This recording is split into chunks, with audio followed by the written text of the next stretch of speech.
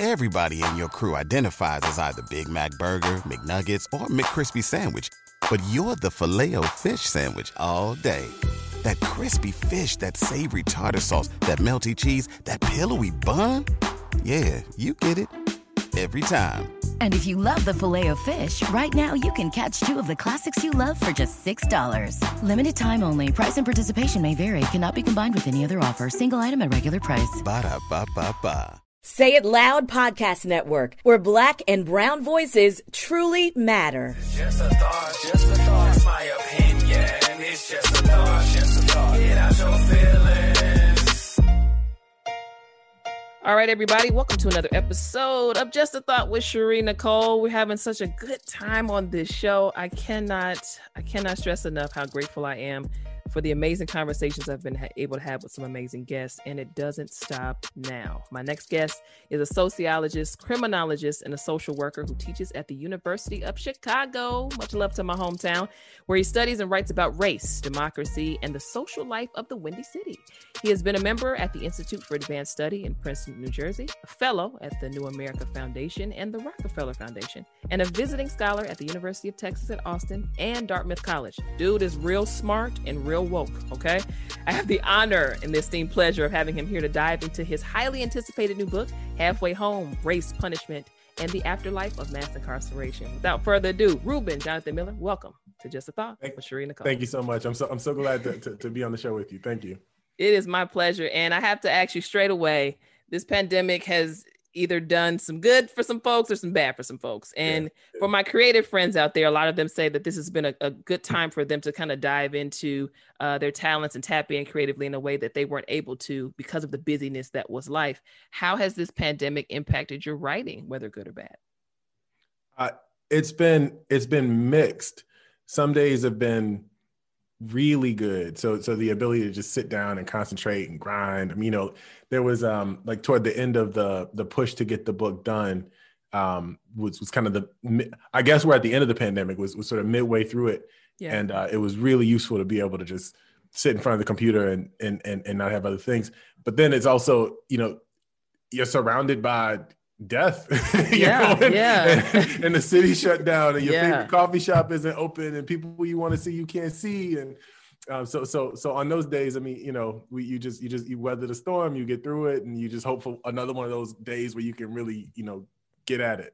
Yeah, and to your point, I mean, so you talk about having to be surrounded by death and also being in isolation, and also with this book dealing with some very dark but necessary topics. I mean, how were you able to kind of emotionally and mentally balance yourself during the writing process?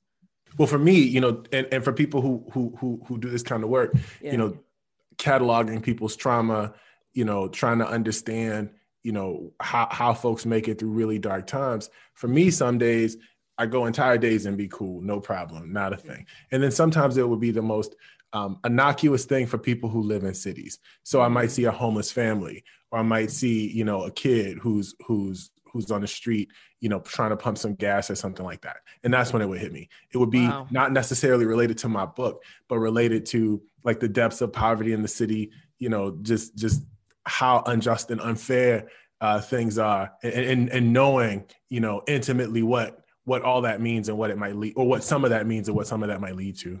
Which is interesting, because to me, it says you're very tapped into humanity, which I feel like a lot of this pandemic is trying to teach us to be just more empathetic towards one another and understand the frailty that is humanity. And with that said, I want to kind of dive into the book now, Halfway Home. What initially sparked you to even put this pen to paper and make this book happen? I'm a religious guy. I grew up Christian. I have a faith tradition. And there was a scripture that moved me years ago that says when I was sick and in prison, the question was, did you visit me? And this is an important passage, when I was in prison, did you visit me? When I was naked, did you clothe me? When I was hungry, did you feed me? In this scripture, in this moment, this is when God is making a decision about nations that he lets into, that he accepts, that God, however God expresses themselves for you, but in this case, he's judging nations, and it hinges on this question: how did you treat the least of these? And we didn't have anything happening in a prison. And so I wanted to, at least in my little church I went to, and I wanted to do that. And so I did, and I started working, and it was eye-opening, very important for me to spend that time really getting to know, in this case, brothers. I didn't start working with women until, years later when I became a professor and started working, but working with brothers mostly, and sitting with their families, delivering death notices, helping them through times of sickness. This was really formative for me. It was powerful.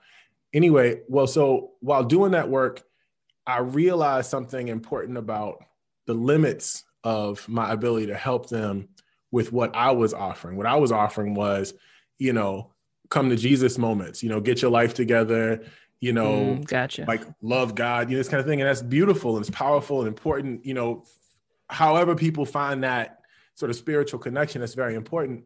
But no matter how often I did that, I'd still see the same guys. They still go in and out, and on some level, it occurred to me that it had very little to do with what they did, what they thought, or whether or not they were connected to some version of their God. Every Black person in this country, got a grandmama who. Yeah, that's true. That's true. Every Black person got a grandmama who's telling them what's what. So all these folks had known all the same stuff I knew, and I wanted to understand what was going on in a deeper way. And so I went to graduate school initially to be a better chaplain. I thought I wanted to do that with my life. And then I started asking all these questions about mass incarceration, about the flow of Black people specifically in and out of jails and prisons, and I started studying it, and I knew then I wanted to write that book. But the way the book turned out, as you've read, became even more deeply personal. So on the one hand, there was the personal connection between me and these brothers who I care about very deeply. But my brother ended up going to prison while I was writing. And so it went from metaphoric brothers, to my brother, Wow. and I was doing research at this time, going all across the country, going in jails and prisons, following people out, trying to understand what their experiences and lives were like. All while my brother was getting in trouble, my brother was being arrested, my brother needed visits, my brother needed money on his books, and so I decided, there's a kind of closeness here that I can't ignore if I'm going to be honest. And I need to write about that. And so that's how Halfway Home was born. Wow. And you mentioned research and quantitative and qualitative research. How much went into this book, and how long did it take you before you got to the point where you said, hey, I have enough to put this together? It's a great question. I mean, so my practice is called ethnography, which is for your listeners who maybe don't do this kind of work, just to explain what it is. It's participant observation. So I'm very much into doing things that people do so that I can understand from my body. Wow. Like what's going down. So it started off I spent 3.5 years in halfway houses in Chicago, mostly on the South and West Side, going to treatment, taking classes, spending time with the brothers, eating, sitting with them at smoke breaks, trying to understand their lives. And then when I took my first job at the University of Michigan, I started a new study where I started following people home because I wanted to know what home life was like. So I'd leave jails and prisons with them on the day, and I'd go home and sit with their families and get to know them. So that was the qualitative work. So it was many years of qualitative work. It didn't have to be, but it was. Mm-hmm. And the quantitative work, I'd work with scholars, and we'll use surveys and administrative records. So for example, the Cook County Jail keeps track of how many people move in and out. We might take that data and compare it with things like poverty rates or food scarcity, something like that. So I've written papers like that for sure, but the bulk of this research is qualitative research that was conducted over about a decade. Wow. And it wasn't that it had to take a decade to write the book. It's just that by the time I started writing earnestly and by the time I finished, the last parts of the book follow activists. And I was at that moment in my career following people who were trying to change the laws and policies that I think, are detrimental to their lives across the country. and that just felt like the right place to end, you know? So I wasn't writing for 10 years. I was researching for 10 years, and I was writing for about 2 years, 2.5 years. And they were separate studies, but I hope it doesn't read like separate studies. I hope it reads like one thing. Nah, you know? It feels very succinct. Thank you. And you mentioned about spending time in the halfway houses for 3 years and walking with people to their homes and things of that nature. And I'm thinking in my mind, innately, as a Black person in America, I'm not necessarily the most trusting right off the gate. And then we factor in trauma, we factor in brokenness and things of that nature. We factor in poverty. How did you get people to feel safe enough with you to have these engagements, to have these encounters, to be able to do that type of love work, really is what I call it. Mm-hmm. I appreciate that very much. I you know, there's you know how you've got some friends that are your friends. Yeah. You know, your friends, like you got people, you know, and then you got friends. Yeah. And your friends know you, and your friends know how to listen, and they know how to share, you know? And I think you learn how to do that with people by spending time with people over time. Yeah. And so over years, I've spent years with folks who are struggling, you know, and I've struggled. You know, I was born on the South Side. Like I'm not like, you know, I'm not supposed to be at the University of Chicago. You know what I mean? Like it's not supposed to happen like that. Like that this isn't a typical story. And it's not because I'm some bootstrap dude who's, you know, I'm also not fishing for compliments. So I'm trying to be very careful. No, in absolutely. How I do this. No, I got but you know what I'm saying? It's like I'm not like this isn't a typical story. Like, you know, I was born Black and poor. You were supposed to be in your own book. I was supposed to be in my own book. Exactly. I was supposed to be one of them brothers, and I am one of them brothers, right? Like I am. I've been diverted a little bit, you know.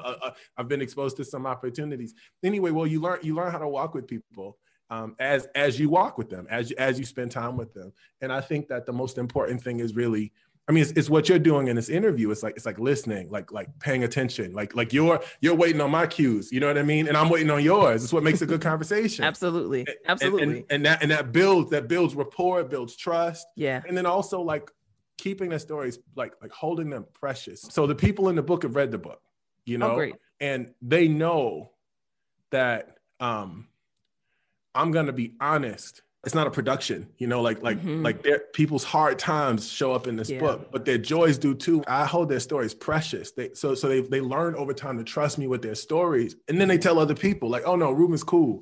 You know, I don't F with everybody, but I F with Reuben. That's what the brothers say. I value that very much.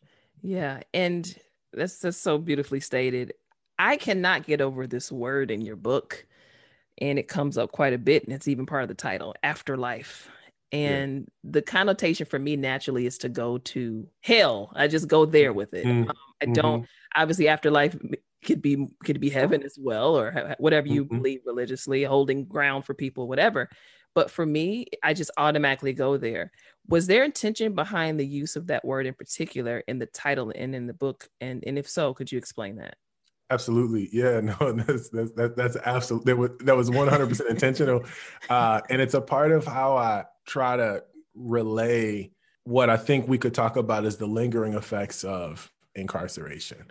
So I take this from there's a scholar named Saidiya Hartman whose work I really respect, who writes about what she calls the afterlife of slavery. And what's brilliant about that work is that slavery continues on in a form you can recognize in the lives, she says, of Black people, in both their pains and also their moments of joy. You can see it even in, you know, these joyful, pleasurable moments. And I think that's interesting and powerful and really moved me quite a bit. So I was wondering, okay, so then what's the afterlife of incarceration? If slavery has an afterlife, what's the afterlife of incarceration? And for me, the afterlife of incarceration are the lingering effects of incarceration, the way the prison follows you. So it stays with you. Just like one's deeds, let's say, follow them into the afterlife. under a certain set of beliefs, and you wind up in one place or another. And there's a whole universe of things for you to do in those places. You're in the good place or the bad place, whatever the situation. But there's a whole universe. There's people to interact with. There's things to do. There's a world. It's an entire social world that follows from, is determined by one's time in jail or prison. It's a hidden social world, and there are rules and there are laws and stuff like that. But the other part of the afterlife is what the afterlife does, sort of philosophically, kind of conceptually. To have a place in the afterlife, like, is to be a part of a cosmic order. You know what I mean? It's like to be something bigger than the flesh and blood self. It's outside of the flesh and blood. It's something that's supposed to be much more permanent, and it's to locate the self within something much more universal, much more broader than the material world. It locates you within something much bigger than you. And then at the same time, it individualizes. So in a Christian tradition, you get to the afterlife based on your deeds. Mm-hmm. It's you, and I think that's wrong. I don't think that's right. Not Christianity's wrong or right. It's just that I don't think people get to where they are because of their deeds, but I think they're blamed for their deeds. And so they're individualized in that way. So when we look at somebody with a criminal record, we think they're getting what they deserve. So it makes sense to us that they can't get a job because, after all, you broke the law. It makes sense to us if you live in, one of several states that you can't vote, or in any state in the union that you can't sit on a jury. These are the consequences of the things that you did. Like this is the thinking. So it's hyper individualized, and I think that's a kind of violence that we haven't really reckoned well with. Yeah. Wow. It almost hit me like guilty. Oh man. Because we all do it. We all pass that level of judgment, whether we consciously do it or subconsciously. It might be in the way that we look at a person who has gone through that experience and look at their experience. And we might pass judgment in that moment, even if something never leaves our lips to say. So I think that's such a poignant statement that you just made in that regard. Really, Sherry, really it's so interesting that we do that though too, because so many of us have been arrested and incarcerated. I mean, if have family members. Let me tell you something. I haven't, but I know I have family members that have family. So the friends stats say, the stats say 2/3 of Black people. The stats say half of white people in this country have a loved one who's been to jail or prison. That's a loved one. That's not distant cousin. That's like cousin. That's like friend. That's somebody you kick it with. 1 in 8 white women in this country, white women, 1 in 8 white women has a loved one that's currently in jail or prison. That is right. There are 1 million white people in prison right now. But this is how racism works. Racism works in such a way that jails or prisons are for poor Black people who've made terrible mistakes and are bad people. And that racism works in our minds, in the minds of Black people. I'm Black. Like, I don't know if this is like video or audio, but like I'm Black. You know what I mean? And so it works the same in my mind as it does in the judge's mind. Yeah. Who's overwhelmingly going to be white from a neighborhood not like the neighborhoods that I grew up in, who's not going to understand me when I stand in front of them. But the fact of the matter is that 38% of white men, 38% will be arrested by the time they turn 23 for something other than a traffic violation. So it's not even petty. Well, those are stats we don't hear much about, but I hear about the one in 4 all the time. Absolutely. As it relates to Black men, I hear that all the time. So that's an interesting narrative.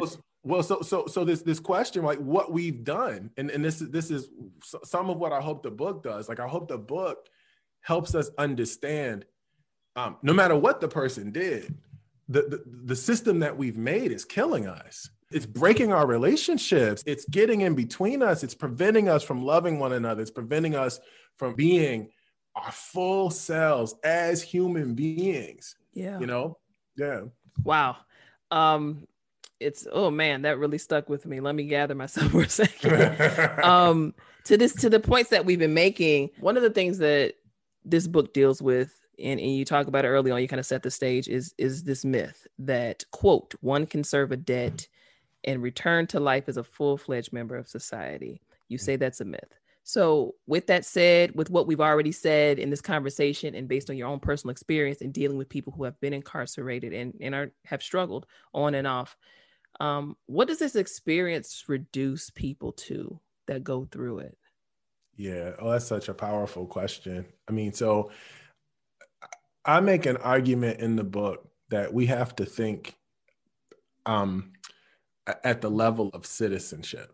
What I'm suggesting is that what citizenship is at the end of the day is about belonging. And it's about belonging to what we would say is what we would call a political community, but that just simply means a human community where resources and things are distributed, where there's power and there are power relations. And so I've made the argument that what we've done is we've created an alternate kind of citizenship for people who've been convicted of crimes. It's an alternate legal reality. One of the drivers is the law itself. So there are 45,000 laws, policies, and administrative sanctions that target people with criminal records. And what they do is they prevent people from getting whole categories of jobs. There are thousands of kinds of jobs that once you've been convicted of a crime, you need not apply. There are thousands of housing restrictions so that once you have a felony record, especially, that's it. It makes it almost impossible to rent an apartment, and I'm a homeowner, I own a building, and I think about this all the time. Like, who should we rent to and under what circumstances? What do I need to do to keep us safe? And therein lies the problem. It's not that safety is itself a problem. People need to be safe.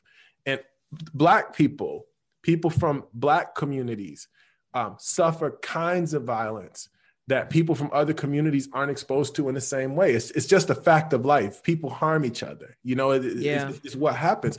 And all of us should be free from violence and free from harm, I think. Just my own ethical position is such that I believe that people should be able to live free from violence. The questions that we ask in law and policy are questions of safety. What do I do to make sure that this person doesn't harm me again? When I could be, perhaps should be, asking questions of human thriving.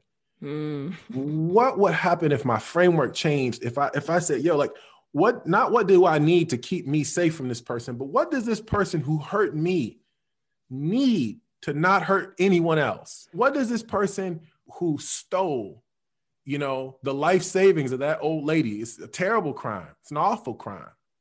What does that person need so that they can thrive, so they can no longer steal? What does the person who did the egregious harm, the worst harms we can think of, what do they need so that they can take a place in society? And the reason for this is simple. 95% of all people who go to prison come home. And if we don't make a place for them, then the world that we create will be no less safe, will be more dangerous than it was when they went in, because they will be excluded from everything. The only route to engage are routes of things that we call crimes. So anyway, it's like there's a self-interest argument, but there's also an ethical argument. Like, what kind of world do you want? Do you want the kind of world where we create a pariah class and we just shut them off and that's who we are and that's what we do? I don't think that's the world most of us imagine ourselves to want to be a part of.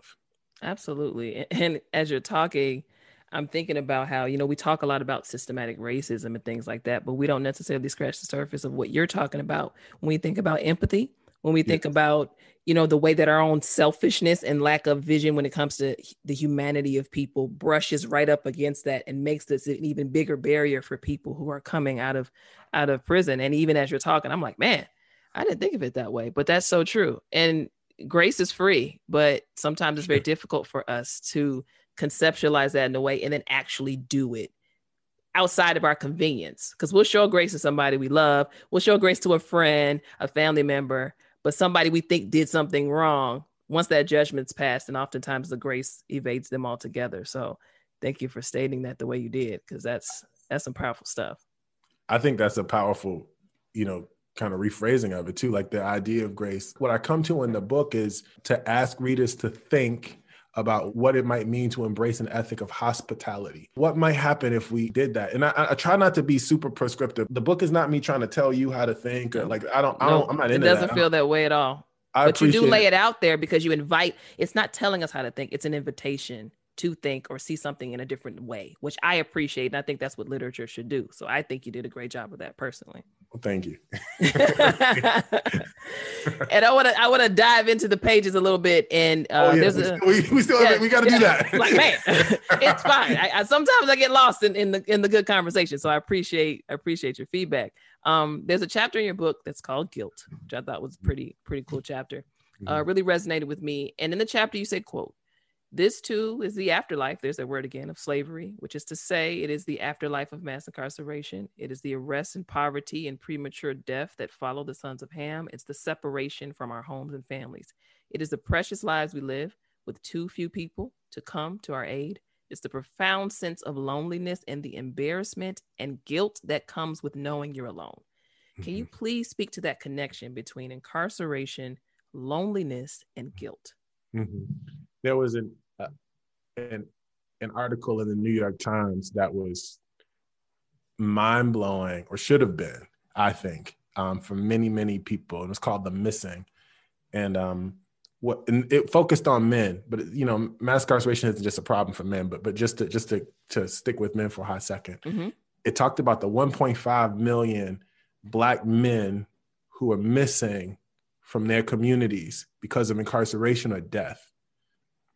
And so our livelihood, the livelihood of Black men, depending on the neighborhood you live in, public health has told us, like the public health research has told us, there can be as much as a 30-year gap in the livelihood between poor Black men from certain, particularly violent neighborhoods and middle-class white men who live in the same city. 30-year life expectancy gap. I mean, it's pretty wild. But this cataloged what it meant for the men to be pulled from the community for death or incarceration. It meant a lot of things. On the one hand, for heterosexual couples, this means that the dating market is severely constrained. So straight Black women have fewer men to pick from. They're gone, they're arrested, they're sent away. What does it mean for a man to be snatched from his family? So let's say, make them a couple, make it a couple with some kids. What does it mean for the child? Who does the child talk to? How do they explain it? For me, in my family, before it was incarceration, it was group homes. My big brothers, two of them in that chapter, were sent to live in group homes because we grew up in foster care. So once you're marked by the legal system, there are all these workarounds that wouldn't be allowed in normal families that are allowed in yours.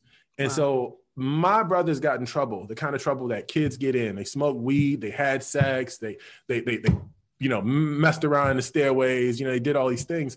And the building manager could go to my grandmother and say, "They leave or you do." In the same way. Wait. What? They leave or you do. So my brothers were sent to group homes. They were sent to group homes because we were wards of the court. And that's the move for kids with behavioral problems, is to lock them up, to send them away to a kind of jail. It gets deep. So that was my experience. And when that happened, when I'm growing up in Chicago on the low end, well, what's going to happen? I'm going to get in fights. Yeah. well, where are my big brothers? We usually fight together. It was three of us. Now it's one of me, the youngest one of me. My experience of that was, what does it mean to be in that situation, to actually be alone? So when somebody bigger comes, when several people come, and you're a boy, and the things that, you grew up poor and Black in a poor neighborhood, you learn how to scrap. It's what you do. This is why I say I'm not supposed to be at the University of Chicago, you know what I mean? But the things you learn how to do, you learn how to scrap. But that's what brought you to UFC, what you just said, having to persist and push through and learn how to scrap and figure it out, sadly on your own in many instances. But that got you yards ahead of other people who were privileged and didn't get the opportunities to figure it out. I feel fortunate. I appreciate that very much. I feel fortunate in many ways. But this point about loneliness, this is the point. Jails, prisons, group homes, Job Corps, detention by any other means snatches people from their family units. And what does that do to the family unit? And now how do you feel? You're that little boy, you're that little girl, you're that wife or husband making that 5-hour drive just to be turned around because your dress is too short. Let's say it's a GLBTQ couple. You're that partner, navigating a super hostile environment. I mean, your sexuality is made illegal in prison if you're gay, lesbian. If you act on it, you go into solitary confinement. So whatever your expression of self is, it is criminalized. And what does it mean to have that expression of self criminalized? And what does it mean to be the person who's now effectively by themselves? It comes with a sense of loneliness, but also, for many of us who've experienced something like this, who love people who are connected to the criminal justice system or any of these systems that pull them out of our lives, it comes with a sense of guilt, feeling like, oh man, I could have done something different. But this is all the lie too, right? Like this is the lie too, right? The idea that the super or the supervisor, the janitor can come and knock on my door and make a decision about who's going to be in my house because we know we can be evicted is the problem. The fact that the power lies in the hand of the janitor and the police officer about how my family formation looks is the problem. It's not that my brothers were smoking weed. Kids smoke weed. That's what they do. How do we respond to kids who smoke? You see what I'm saying? Absolutely. So we can get trapped in this lie. We can get trapped in this lie. And what I'm trying to do is help us out of it. So that guilt chapter is to help us see how guilt is manufactured, how it's fake, and how guilt is presumed for some of us before we ever step into a court. Guilt is presumed when you're a little baby. Yeah. Last point on this, there have been social psychological experiments that have shown that Black boys specifically, when assessed by folks, are thought to be older and more guilty.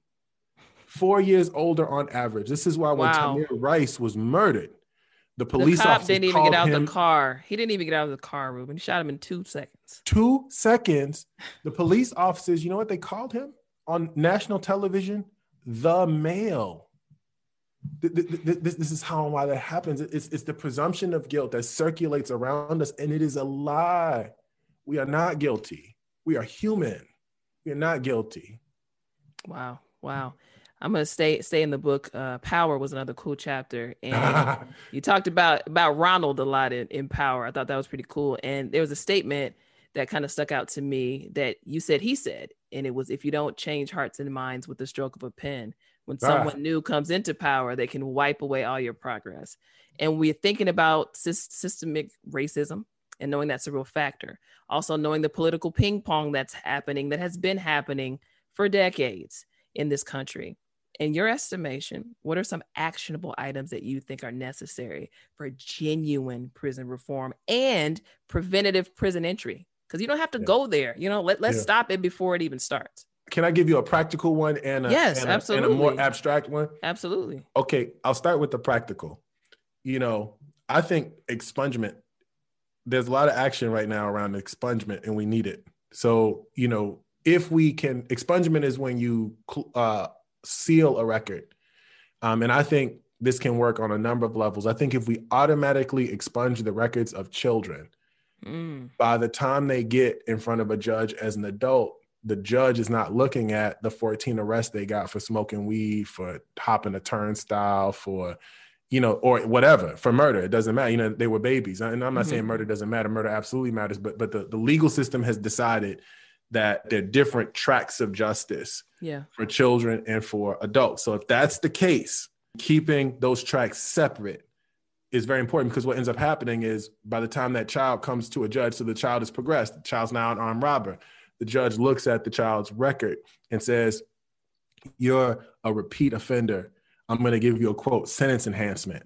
Now, because of that armed robbery that you got picked up on, which would have been a 5-year sentence, you're going to get 30 years. And this is not an exaggeration. I was just literally watching the trial of the brother of a woman who I spent time with, who did 7 years on that, who has another brother who's doing a life sentence for an armed robbery, sentence for an armed robbery because of sentence enhancement. It's not actually life, it's 30 years, but it might as well be life. Yeah. Anyway, so on a very practical level, expunging the records of juveniles will decrease the kinds of sentences that people get as adults, and in fact, probably do away with many of the sentences that people get as an adult. And then expunging the records of people who've been out for a year or more. Let's say that you need them to prove something. I don't think you do, but expunging their records after a minute, figuring out when the right time is, which requires some conversation between people who don't typically agree, will do a lot to get around these 45,000 laws and policies. If the record is sealed, the landlord doesn't see it, and the landlord doesn't need to see it. If you haven't committed a crime in 3 years, why does the landlord need to know, that when you were 20, you smoked a joint? Why does the landlord need to know when you were 25, you were in a gang and got into a fight and somebody got stabbed? That's a big deal. I'm not saying it's not, but what does that have to do with you renting their apartment? Like these, what does that have to do with you voting? These kinds of things. So that's the practical. I think thinking about these collateral consequences of criminal conviction and thinking about how the record follows people is something that we could get and even people who don't agree with me, I think they would agree that after a minute, a debt to society should be paid. So now the abstract, which is in my mind equally important. I think we have to think about the kind of world we want to make. So I think that we should take seriously what the abolitionists who are in the street right now telling us to get rid of police, what the people who are saying defund the police, which aren't always abolitionists, the people who are telling us to get rid of jails and prisons, because what they're saying to us is start over. They're saying, let's build a world in which we don't need police. And so they're trying to think about the sort of systems that one might want to create to prevent some of this stuff on the front end. I think this is an important exercise, even if you're not an abolitionist. I think it's a very important exercise. What would the system look like if I didn't call the police when a child is smoking weed on the staircase? What might a justice system look like if I didn't call the police when someone was having a mental health crisis? What if I didn't send children before judges? I sent them before, then fill in the blank. When people need help, our response is with punishment. And it is shown not to be the response that people need, because it doesn't reduce the rate at which they're rearrested. They commit crimes at the same, you see what I'm saying? Like it doesn't work. Like we've proven it doesn't work by the metrics that we've established as measures of a functioning justice system or something like that. Wow. I want to move to COVID, and we look at how it's impacted already the prison systems, and kind of looking at the scope of what this pandemic has already done. What do you foresee in the long term if some of this stuff doesn't get cleaned up? If some of the tangible steps that you even mentioned earlier don't happen in conjunction with this pandemic, what are some of the long-term effects that we could possibly see 5, 10, even 15 years down the line? I think you'll see an intensification of what you've already seen, which are a couple things. On the one hand, there's deep tensions. There's deep inequality, which produces deep social tensions. And so while the prison isn't all Black, and, I opened up, like we talked earlier about like how many white folks in jails or prison, something like that. The jails and prisons are disproportionately Black. Black people are 5 times more likely to be arrested and incarcerated than white people. So if you don't do something about this, the naked injustice of the system will continue to produce the kind of cynicism and distrust in government that we think is only reserved for the folks who stormed the Capitol. We're only concerned about whether or not you trust the government if you're a white supremacist. We don't care about your trust for government. In fact, if we think about distrust for government, think about like how people are talking about the administration of COVID vaccines. We think that people don't want to take vaccines because it's a cultural thing. Black people don't like needles or they don't like hospitals. No, it's a fundamental distrust of the way you've treated us. We go to the hospital and we don't come out. You know what I mean? We die on the table trying to have children today. And you pretend like there's no real problem in the way you administer any of your social systems. Anyway, so on the one hand, we might see system avoidance, which we might see tensions building. We might see the same sort of fissures that are very clear widen. And inequality is bad for everything. It's bad for the economy. It's bad for us, for people who are the worse off. On the how to deal with the pandemic side of things, you have to think about the people who are worse off, because those are the folks who are the most highly exposed to all the problems that you created. So if you think about health in jails or prisons, it was already abysmal. Prisoners were already 5 to 9 times more likely to contract HIV/AIDS, hepatitis C.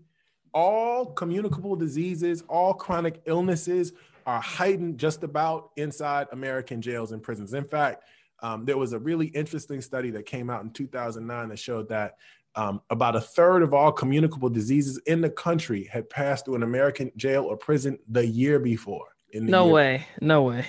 So you can ignore, and so what happens when COVID happens? When COVID happens, prisons become a hotspot. Of course they are. Of course they do. Of course they're right behind nursing homes, a group that you also ignore. The old and often poor.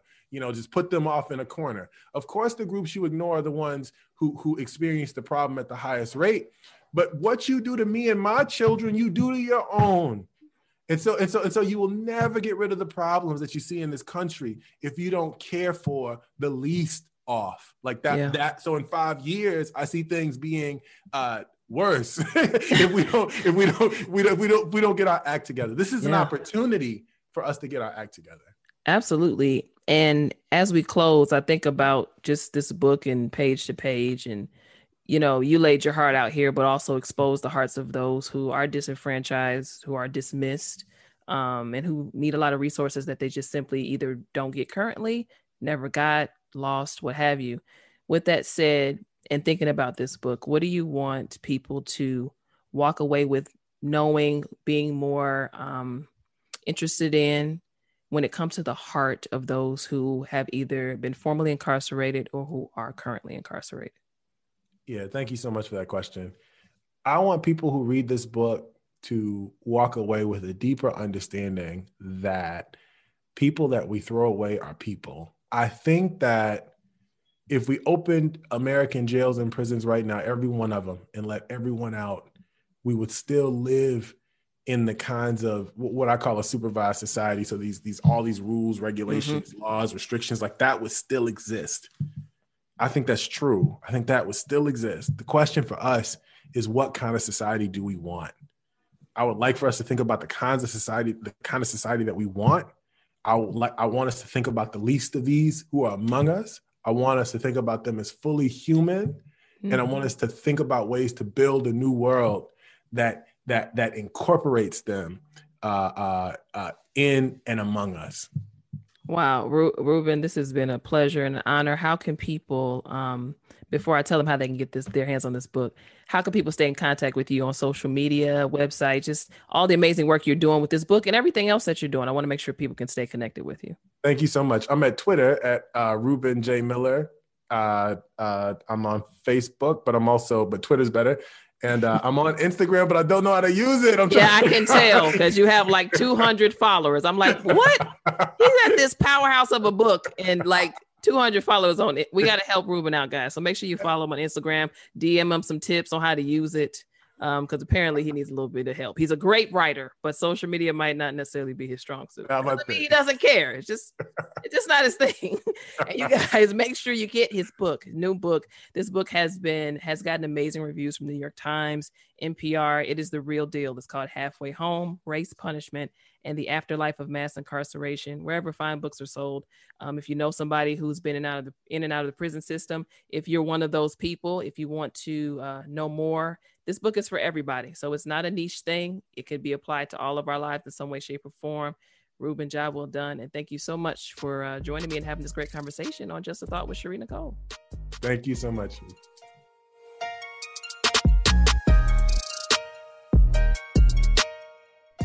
Thanks so much for listening. This is Just a Thought, hosted and produced by yours truly, Sharina Cole, in association with Sharina Cole Media and the Say It Loud Podcast Network. Just a Thought is now available on Apple Podcasts, Google Podcasts, Spotify, Stitcher, and radio.com. And make sure that you subscribe, share, and rate us. And also, tell a friend. You can follow the Just a Thought podcast on Instagram at Just a Thought Show and on Twitter at Just a Thought Win. That's WIN. You can also follow me, Cherie Nicole, on Instagram and Twitter, same handle, Cherie_Nicole, SHARI_NYCOLE. This is just a thought, it's my opinion. It's just a thought, get out your feelings. Say It Loud Podcast Network, where Black and brown voices truly matter. Everybody in your crew identifies as either Big Mac Burger, McNuggets, or McCrispy Sandwich. But you're the Filet-O-Fish Sandwich all day. That crispy fish, that savory tartar sauce, that melty cheese, that pillowy bun. Yeah, you get it. Every time. And if you love the Filet-O-Fish, right now you can catch two of the classics you love for just $6. Limited time only. Price and participation may vary. Cannot be combined with any other offer. Single item at regular price. Ba-da-ba-ba-ba.